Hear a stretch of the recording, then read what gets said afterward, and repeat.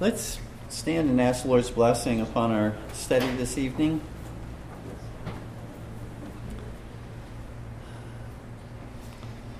Our gracious Father in heaven,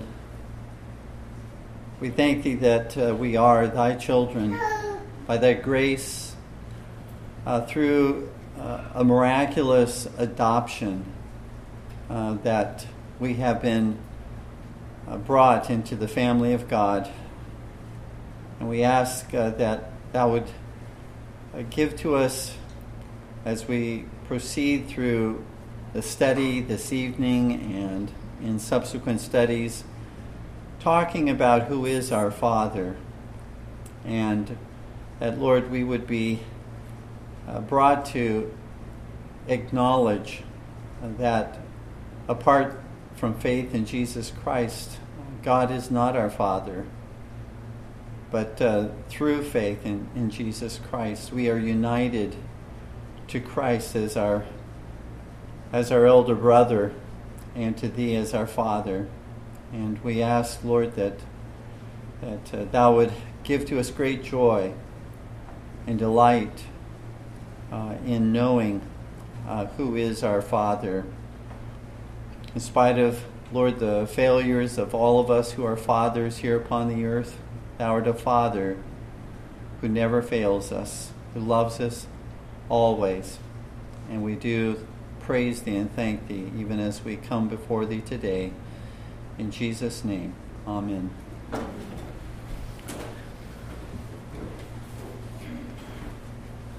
We're going to be focusing upon John 8, just one verse 44.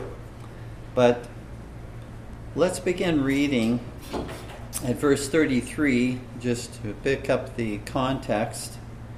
So John 8:33 through 44.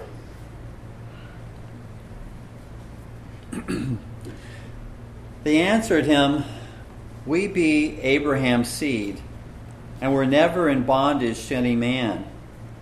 How sayest thou, ye shall be made free?"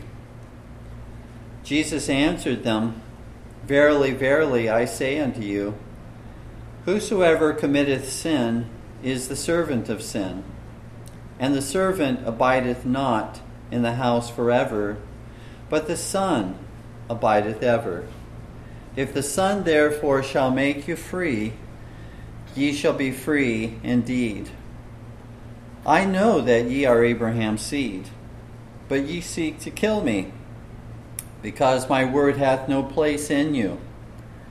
I speak that which I have seen with my Father, and ye do that which ye have seen with your father." They answered and said unto him, "Abraham is our father." Jesus saith unto them, "If ye were Abraham's children, ye would do the works of Abraham. But now ye seek to kill me, a man that hath told you the truth, which I have heard of God. This did not Abraham. Ye do the deeds of your father." They said to him, "We be not born of fornication. We have one Father, even God." Jesus said unto them, "If God were your Father, ye would love me, for I proceeded forth and came from God. Neither came I of myself, but He sent me. Why do ye not understand my speech? Even because ye cannot hear my word. Ye are of your father the devil, and the lusts of your father ye will do. He was a murderer from the beginning, and abode not in the truth, because there is no truth in him. When he speaketh a lie, he speaketh of his own, for he is a liar and the father of it." In our previous study, the Jews had proudly asserted that Abraham was their father, and they meant in a physical sense, by way of bloodline, that he was their father. Jesus doesn't deny that physical relationship that they have with Abraham. In verse 37 he says, I know that ye are Abraham's seed. However, there was a far more important relationship to Abraham that these Jews had entirely missed. A spiritual relationship as the father of all who believe. That's what Paul says concerning Abraham in Romans 4, that he is the father of all who believe because he believed God and God accounted that for righteousness. He was justified, declared righteous by way of his faith and trust in God. And so that they did not have. The Jews that are speaking here to the Lord Jesus, that they did not have. And they evidenced it because they wanted to kill Jesus.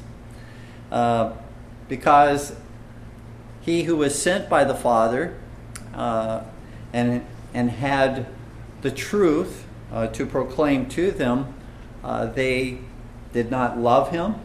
Therefore, they did not evidence that they loved the Father. And so that relationship was merely an assertion, a mere claim on the part of the Jews to have the truest relationship to Abraham. They did not enjoy that.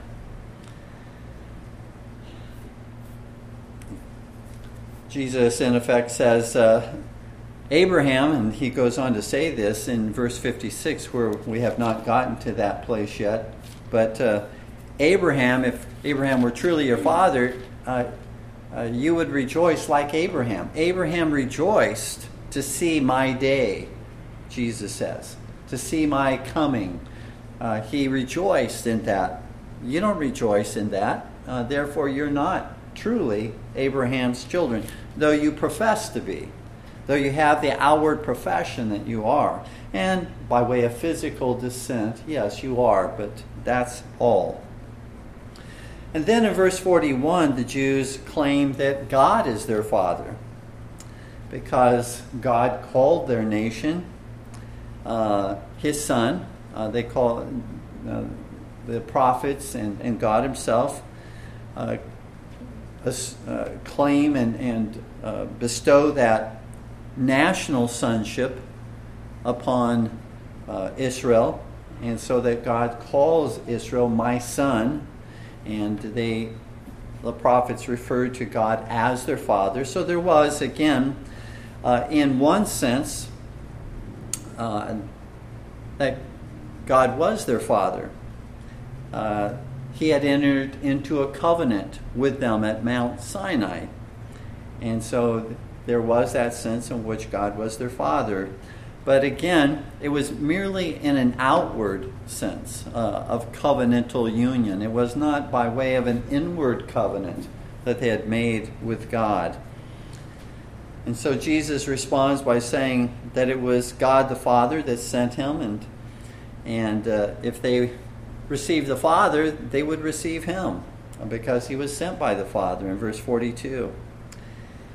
And the Lord ended in the last verse that we read and commented on in the previous study in verse 43, why do ye not understand my speech, even because you cannot hear my word? And so the reason that they could not understand what Jesus was saying was because their ears were dull, and not simply their physical ears. He's not talking about that, but their spiritual hearing. They could not understand. They could not hear because of their depravity. And that's true of all of us. None of us can hear what the Holy Spirit says to us apart from his grace and giving to us ears to hear. And that's due to the corruption of our whole nature through Adam, and which brings about a total inability. A total depravity brings a total inability. And so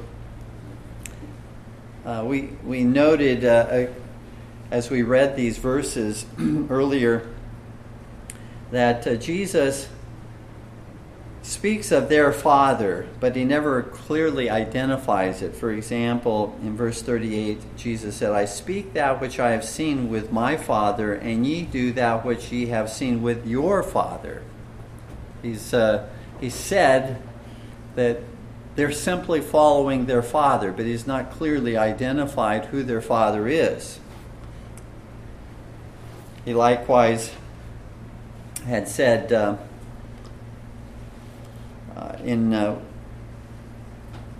one other place, if God were your father, you would love me, and implying you have a different father. Verse 41, ye do the deeds of your father. Again, he didn't identify who their father was, but there is clearly an association and an identification with one who is their father.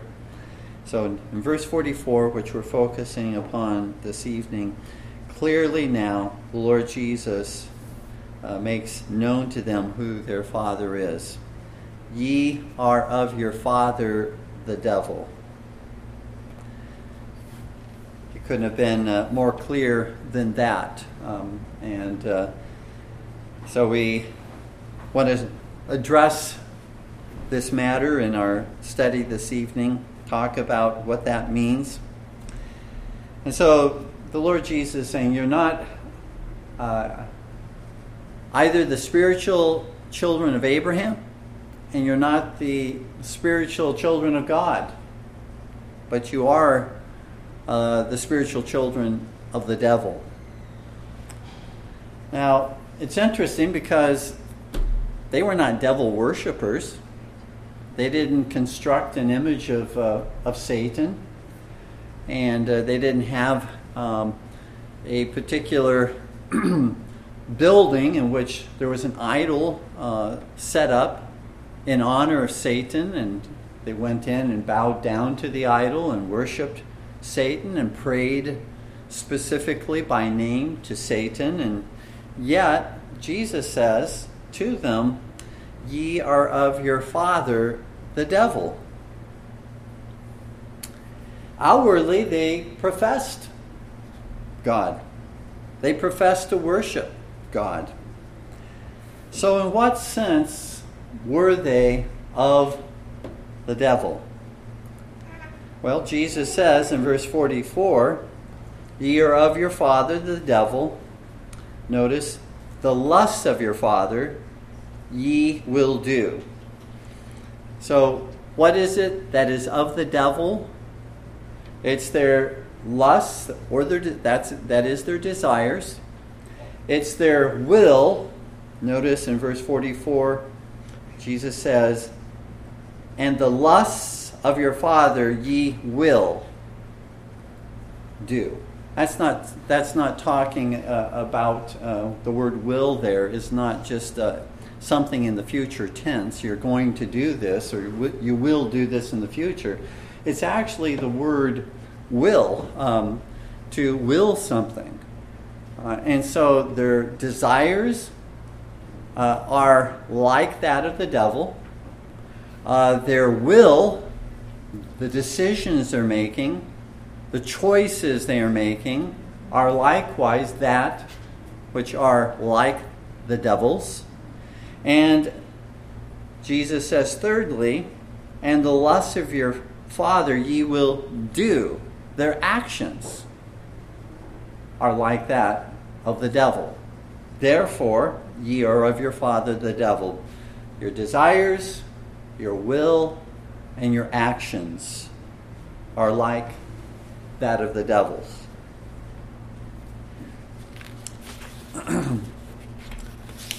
So, in what way did their desires look like that of the devil? Well, they desired to do evil. They desired to do evil like the devil because they desired to murder Christ.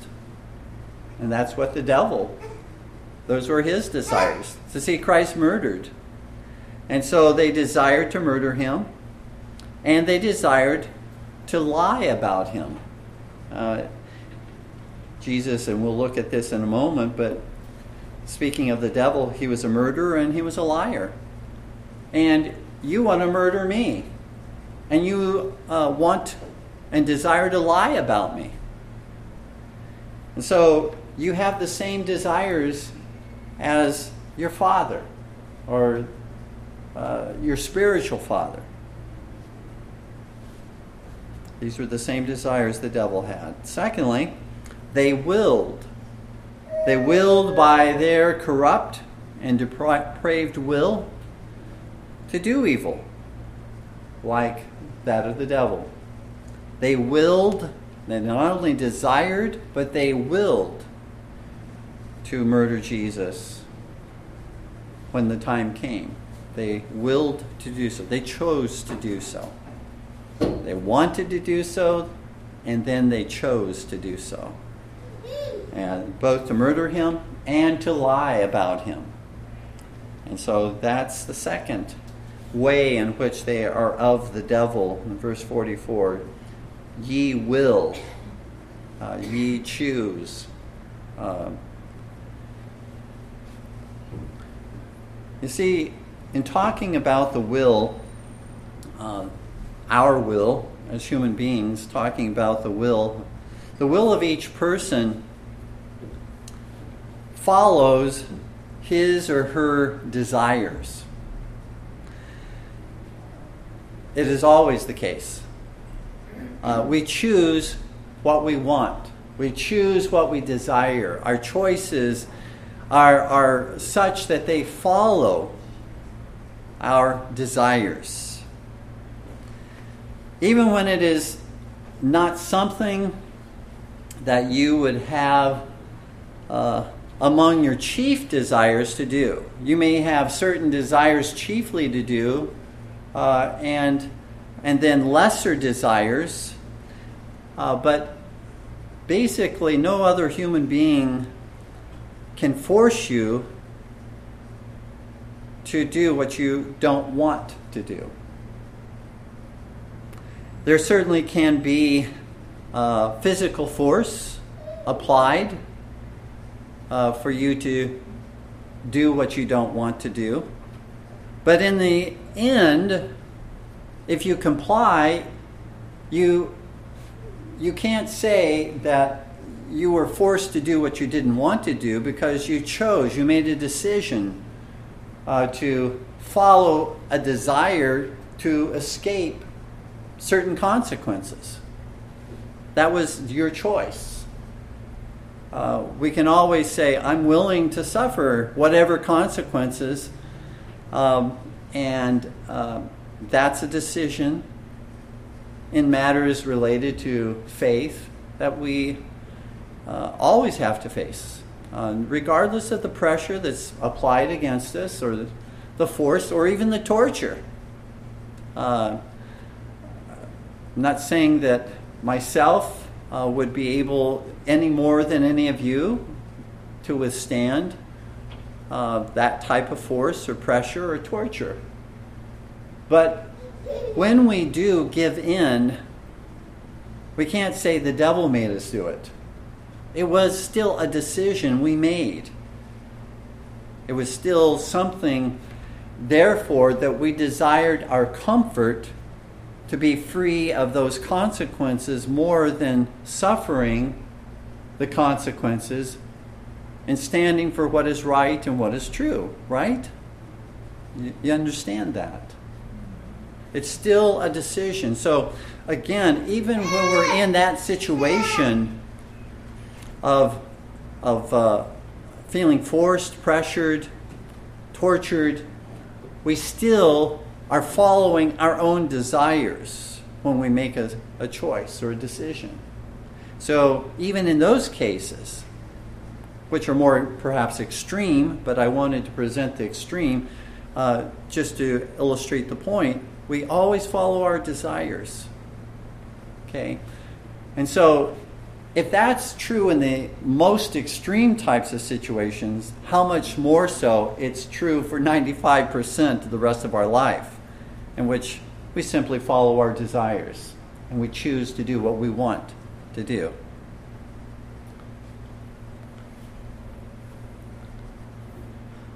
We always choose certain consequences over other consequences based upon our desires at that particular point in time. So can those who are unregenerate unbelievers ever choose to do what is glorifying to God?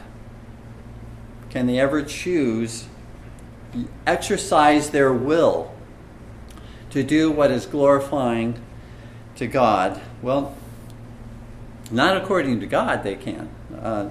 God says no, they can't. If they are unregenerate unbelievers, they can't choose to do what is pleasing to God. They can only choose to do what are their desires.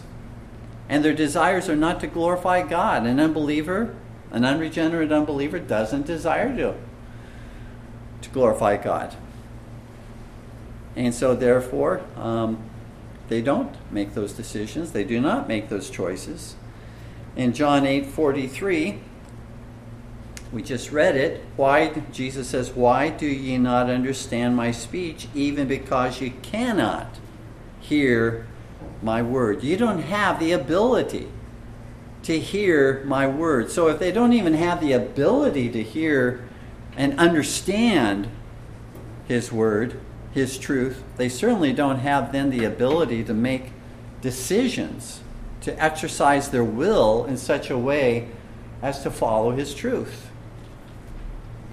Likewise, in Romans chapter 3, verses 10 through 12, very familiar portion of God's Word, but it speaks again of our total depravity and our total inability in Adam. Not talking here about those who have been called by God's efficacious grace. We do have, again, by God's grace, a new nature and new desires, new will, and we also have a new obedience that we did not have before. But notice what it says: there is none righteous, no, not one. There is none that understandeth. There is none that seeketh after God. So none even seeks after God. They don't have the desire, and they don't have the will to seek after God. Verse 12, they are all gone out of the way. They are together become unprofitable. There is none that doeth good, no, not one. So their desires, their will, and their actions are depraved, and they are unable in all of those ways to glorify God.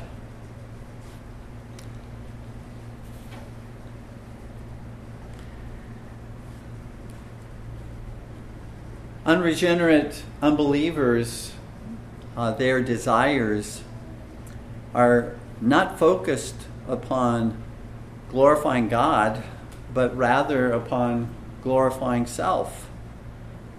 That's where all of their desires, even when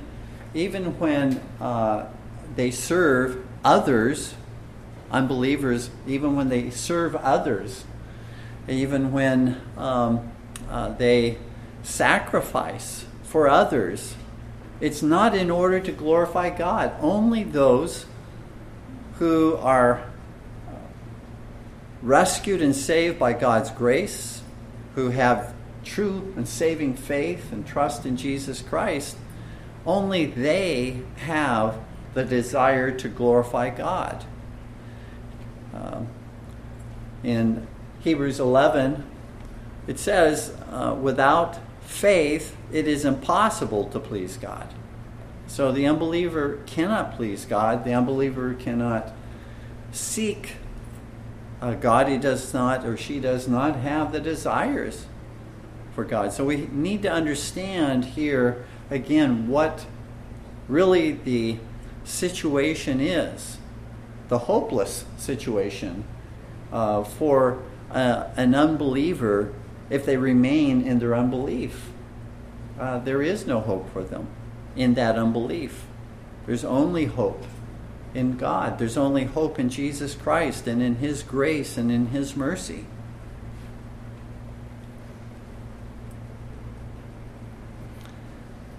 And so the nature of the unregenerate unbeliever is wired to have the same evil desires and to have the same evil will as that of Satan.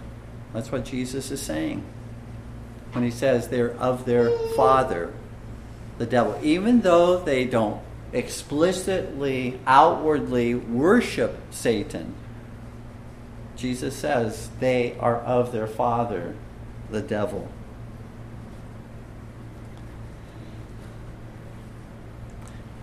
That's what sin does to fallen angels, to Satan. Sin has that corrupting influence to corrupt all their desires, to corrupt their will, and to corrupt their actions. And so likewise, it has that same effect upon human beings as well. All of us who are in Adam, all of us who come from Adam, the same thing. Not only is this true of angels, it's true of fallen mankind.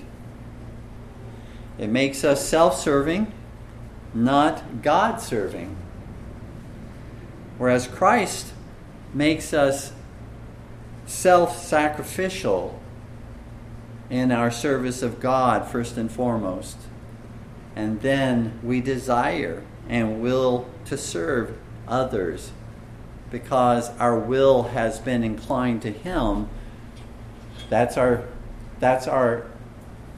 chief desire, is to please Him, and in pleasing Him we will then and we act accordingly. Now, we may not think through that process every time we do something in the Christian life, but that's, again, in the life of a Christian, that's what characterizes. It's not that we can't do anything selfishly. Yeah, we can fall into that sin of having evil desires, and we can fall into the sin of having an evil will, and we can fall into the sin of having evil actions. But the difference between a Christian and a non-Christian is that a Christian doesn't want to stay there, doesn't want to live there, doesn't want to be characterized by that, because there has been new desires that God has placed within a believer's heart, a new will and new obedience to follow His commandments. And so the Christian is one who recognizes those evil desires and says, and recognize they're wrong, they're sinful, and that we can't stay there. We've got to do something. We've got to repent. We've got to mortify, crucify those evil desires and that will and those actions that are contrary to God's will. So Jesus again says, and the lusts, that's the desires, first of all, of your father ye will, that's the will of man, the decisions and choices that man makes, and then do, the last of those three, the lusts of your father ye will do. And so they manifest their likeness to Satan by way of their actions, their doing. They do what they do, and they may not consciously be saying, I want to follow the devil, but in what they do, they are following the devil. They are following Satan because it's all about them. It's all about their desires, their pleasures, all about their will to do, their desires and pleasures.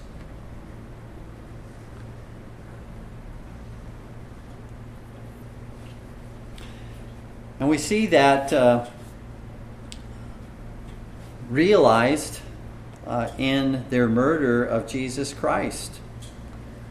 These Jewish leaders, they desired to do so, they willed to do so, and then they did it. They followed through with it. That's what Satan desired, willed, and wanted done. So they were like their father in that regard, and so they furthermore are like their father in that they lied about him. They lied about him both while he was alive, as far as his during his ministry. They accused him, even in John 8, of being born of fornication, and they, after his death, when he was raised from the dead, they lied and said he wasn't actually raised from the dead, but his disciples came and stole the body. That they moved that huge stone from the mouth of that tomb without awakening all the soldiers, the many soldiers that were immediately surrounding, protecting, and guarding the tomb. And they lied. They told the soldiers, go and tell everybody that the reason the body is gone is because his disciples snuck in while we were sleeping and stole the body. Now that was for a soldier, a Roman soldier, that was to receive the death penalty, to allow one whom they were supposed to be guarding to escape.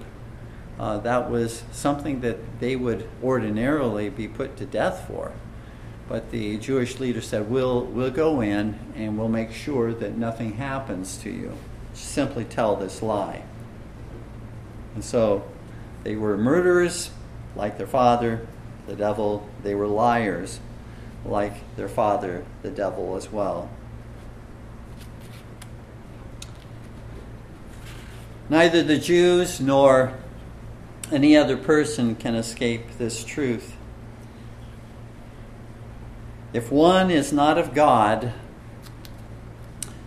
with the desires, the will, and the actions, that evidence, that spiritual relationship, then one is of the devil. There aren't any other options. Jesus here puts two clear camps. Every person is either in one camp of God or in the other camp of the devil, even if they are outward professors of God, as were the Jews, the religious leaders at that time. Either then your father is the devil or your father is God. And we either bear the family likeness in our desires, our will, and our actions of the devil, or we have the family likeness of God. So these are the two possibilities that the Lord Jesus lays before us. Very sobering, indeed, and deserving of the utmost inspection by way of asking ourselves, very important questions. What about my desires? What about the choices and decisions I make? What about my actions? Are they characterized by being like those of Jesus, or are they more characterized by being like those of the devil? And again, as I said, we can all at any point say, well, that desire or that choice or decision or that action was certainly more like the devil than like Jesus. But again, the Christian isn't content to be there. The Christian isn't content to stay there. The Christian recognizes, is convicted by the Holy Spirit, repents, seeks the forgiveness of God, renews obedience to the Lord God. But one might say, I have never desired to murder. I've never willed, chosen to murder, or I've never actually murdered anyone. I must not be of the devil. But Jesus explained in the Sermon on the Mount that to hate a person in your heart, or to call someone a name in anger, has committed this sin of hatred and of murder within one's own heart and soul. In Matthew chapter 5, verses 21 through 22. Jesus said, Ye have heard that it was said by them of old time, Thou shalt not kill, and whosoever shall kill shall be in danger of the judgment. But I say unto you that whosoever is angry with his brother without a cause shall be in danger of the judgment. And whosoever shall say to his brother, Raca, which was a name, something defamatory, shall be in danger of the council. But whosoever shall say, Thou fool, shall be in anger of hell fire.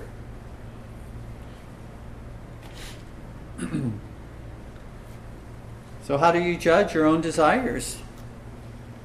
Well, Jesus has taught us one way to judge our desires. Where's your treasure?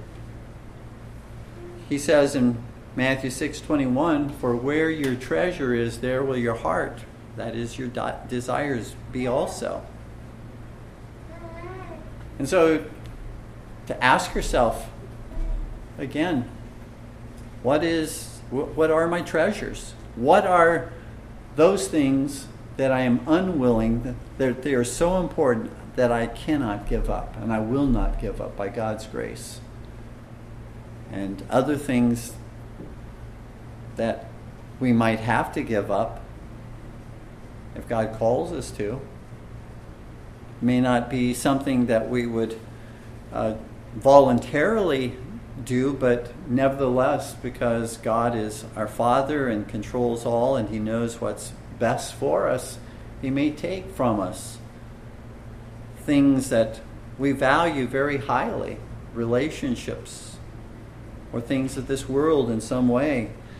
But if those are more important than Jesus Christ, more important than the truth, more important than God's commandments, more important than the gospel of Jesus Christ, more important than sacred scriptural covenants that we have made, then it tells us where our desires truly are.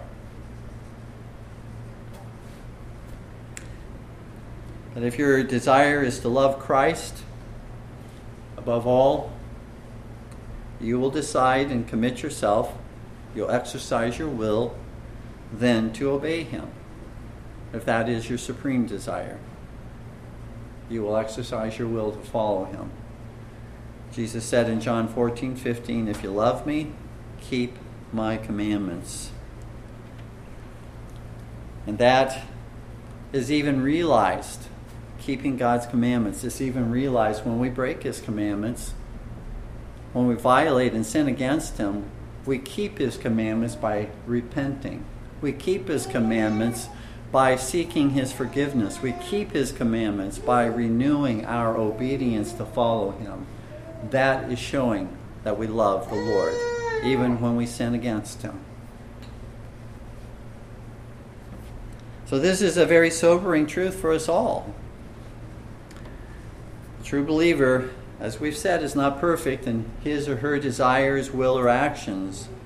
But a true believer will desire, will, and act to mortify sinful desires, a sinful will, and sinful actions.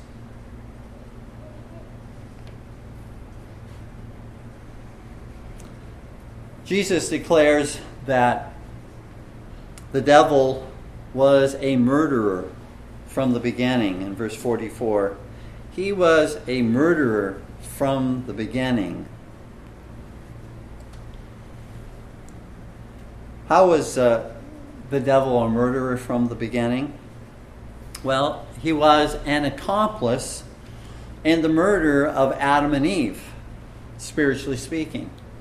And even physically, because it brought about their physical death as well. And so he was a murderer from the beginning. This did not remove the culpability and responsibility of Adam and Eve. As I said, the devil did not make them do it. They chose to do so. But he was an accomplice to their murder. But they were responsible for, in effect, self-murder,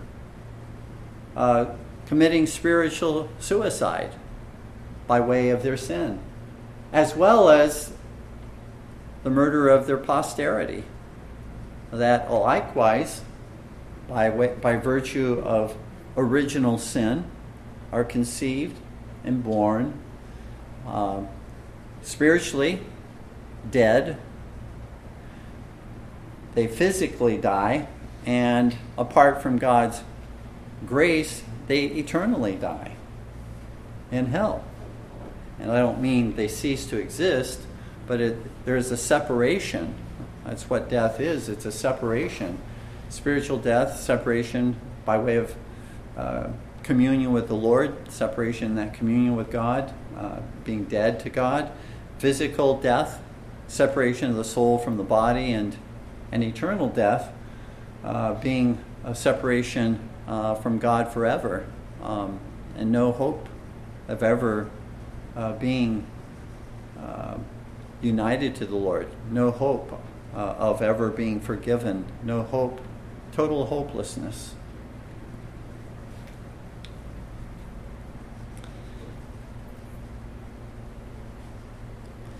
The devil was also a murderer from the beginning by being an accomplice to the murder of righteous Abel. Though Cain again was responsible for his own sin, he couldn't say, well, the devil made me do it, and be free of all of his responsibility. Nevertheless, in 1 John 3:12, we see again that Satan was an accomplice. It says, not as Cain, who was of that wicked one, and slew his brother. And wherefore slew he him? Because his own works were evil and his brothers were righteous.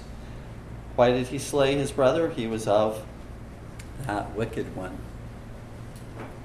He was acting and showing the character of that wicked one, namely the devil.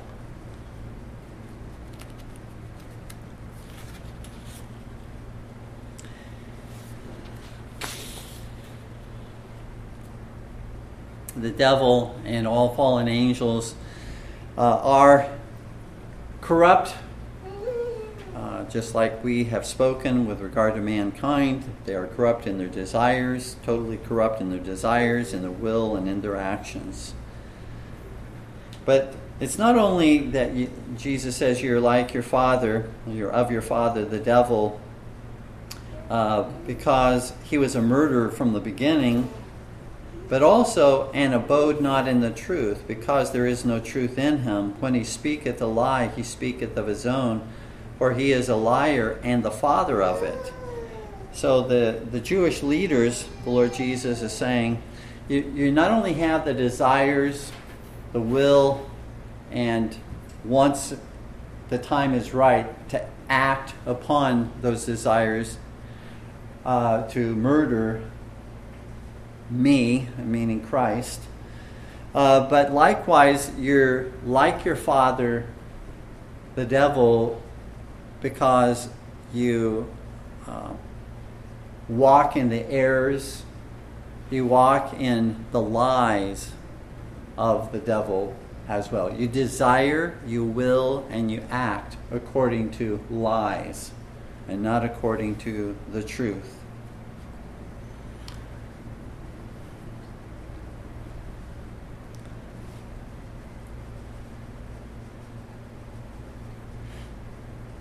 In Matthew chapter 12, Jesus makes clear that our words express the desires of our heart. And that's why we must be ever so careful about our words, because we're making clear. Even if we go back and say something like, well, I didn't really mean that. Well, you wouldn't have said it if you didn't mean it.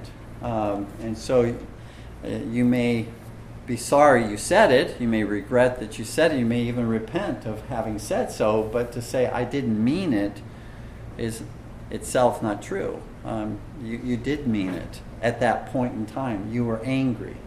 You may have said things in anger that you wouldn't say otherwise, but again, when you were angry, you did mean what you said. Jesus says in Matthew 12, verses 34 through 37, O generation of vipers, how can ye, being evil, speak good things? Notice what he says, for out of the abundance of the heart the mouth speaketh. So the heart tells, the desires of the heart, that which is in the heart, are revealed by our words. Jesus says, a good man out of the good treasure of the heart bringeth forth good things, and an evil man out of the evil treasure bringeth forth evil things. But I say unto you that every idle word that men shall speak, they shall give account of thereof in the day of judgment. For by thy words thou shalt be justified, and by thy words thou shalt be condemned. So Jesus is showing the importance here of our words. Now, if every idle word is going to be judged, how much more words that are lies, outright lies? An idle word isn't necessarily a lie. It's just a word that really does not profit. It does not build up. It does not edify. It's not useful. It's vanity. It's foolishness, an idle word. And so if those idle words are going to be judged, how much more the words that are filled with lies and errors are going to be judged on that day.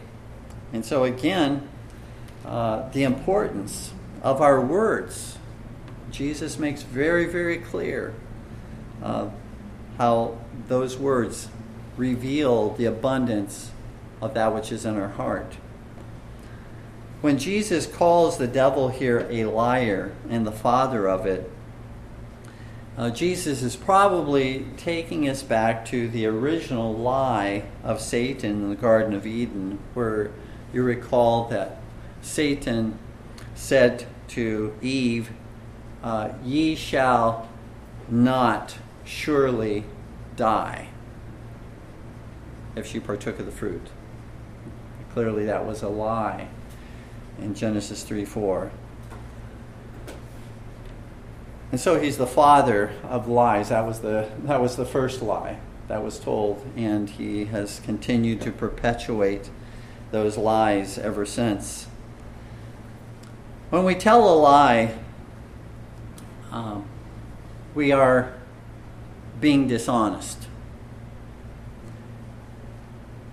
When we make up things that did not actually happen, we are lying.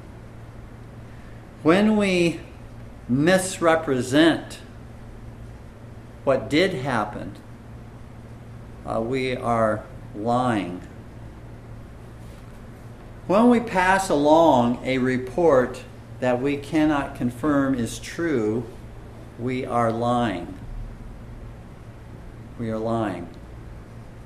Only that which we know, again, and can pass along as being a true report, and there might be other things that could go along with that, by whether it's edifying or not, but unless we can confirm that it is not a lie, then we shouldn't, for any reason, be spreading and telling it and sharing with anybody else.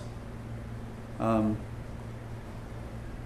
in our own heart, we shouldn't be believing that, because that is a lie to spread that type of a report that we cannot confirm to somebody else. In all these ways, we are acting like the devil, who is the father of lies. When we really begin to understand what Jesus is saying here, do we want to, what true Christian wants to have the desires of the devil? What true Christian wants to have the will and make the decisions of the devil, or to act like the devil? Again, a true Christian may fall into certain sins, but that's not where they're going to stay. That's not where their heart truly is. A lie, dear ones, is to state that which is contrary to the truth. It's impossible. We read in Hebrews 6:18, it's impossible for God to lie. It's impossible. In Titus 1:2, it says, he cannot lie. So, if God cannot lie, and if it's impossible for God to lie, then do we ever have the freedom to do what God himself cannot morally do? Do we ever have the freedom to lie if it's impossible for God to lie? And I dare say we do not ever have the freedom to speak contrary to the truth. False doctrine, false worship, false church government, whatever is contrary to sound doctrine, to the commandments of God, are all lies, because they are not agreeable to the truth of Jesus Christ. There are times when we must, for the sake of Christ, and for the sake of the truth, and for the sake of those who are peddling lies, speak the truth in love against the lies being promoted, as Jesus himself does here. Even at times, and probably most of the time, even when it offends others. But if we are speaking the truth in love, because we love Christ, because we love the truth, and because we are loving that individual, wanting the best for that individual, seeking the best for that individual, then, again, we have to understand that correcting lies is going to be offensive to people. But it's something as Christians that we must do, especially when the lie is demonstrably contrary to God's holy word and has the effect of influencing others to believe that lie and to follow that lie.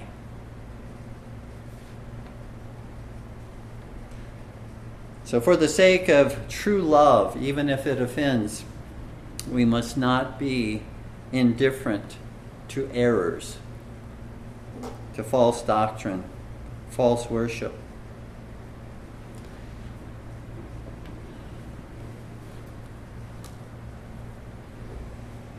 God help us God help us to be those who desire, who will, and who do the truth, even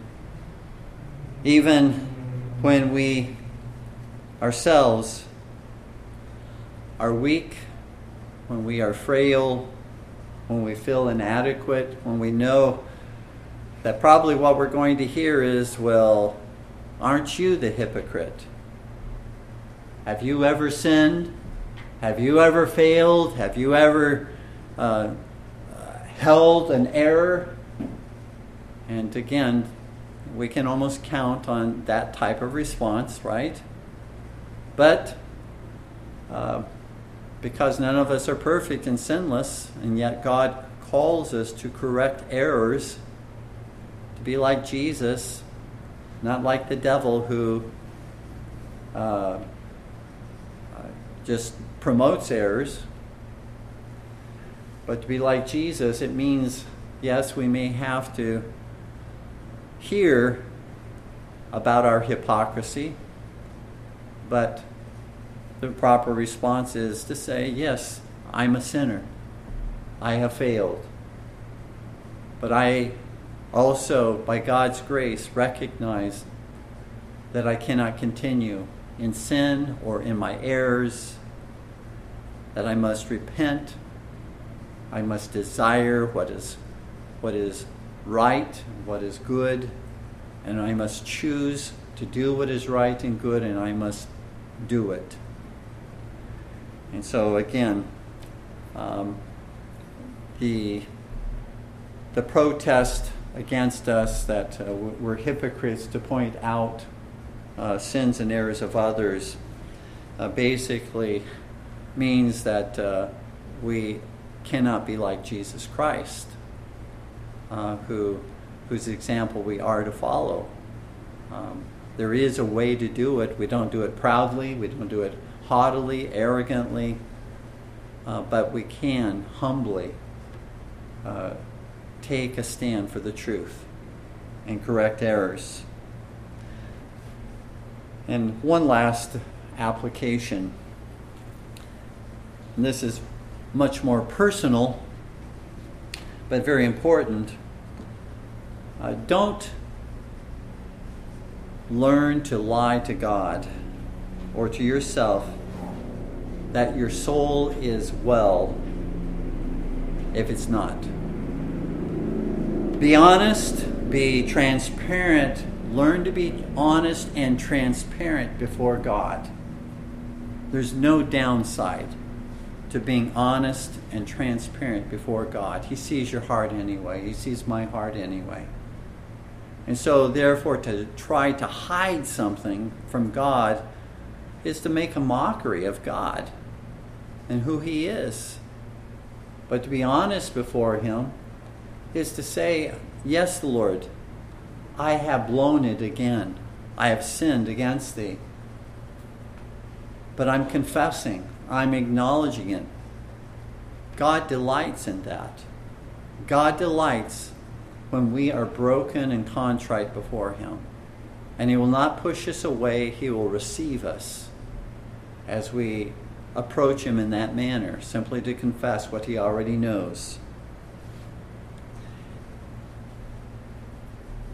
It's the best way that I know that we can learn to be honest with one another is to begin by being honest with God. When we are honest with God, when we do not tell lies to God, it's much more likely that the fruit of that is going to be that we won't tell lies to one another, that we'll be honest with one another as well.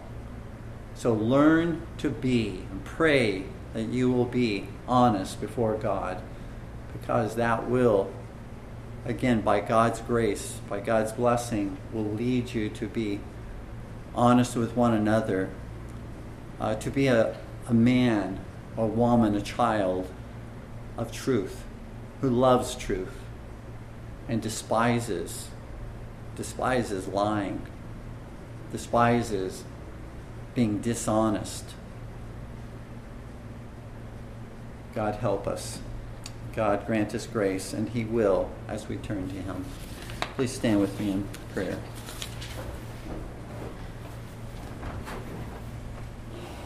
Our Father, Thou art a God of truth. Jesus is the way, the truth, and the life. Thou, our God, cannot lie. It is impossible for Thee to lie. May we, our God, likewise hate and despise lying. May we, our Lord, be lovers of the truth.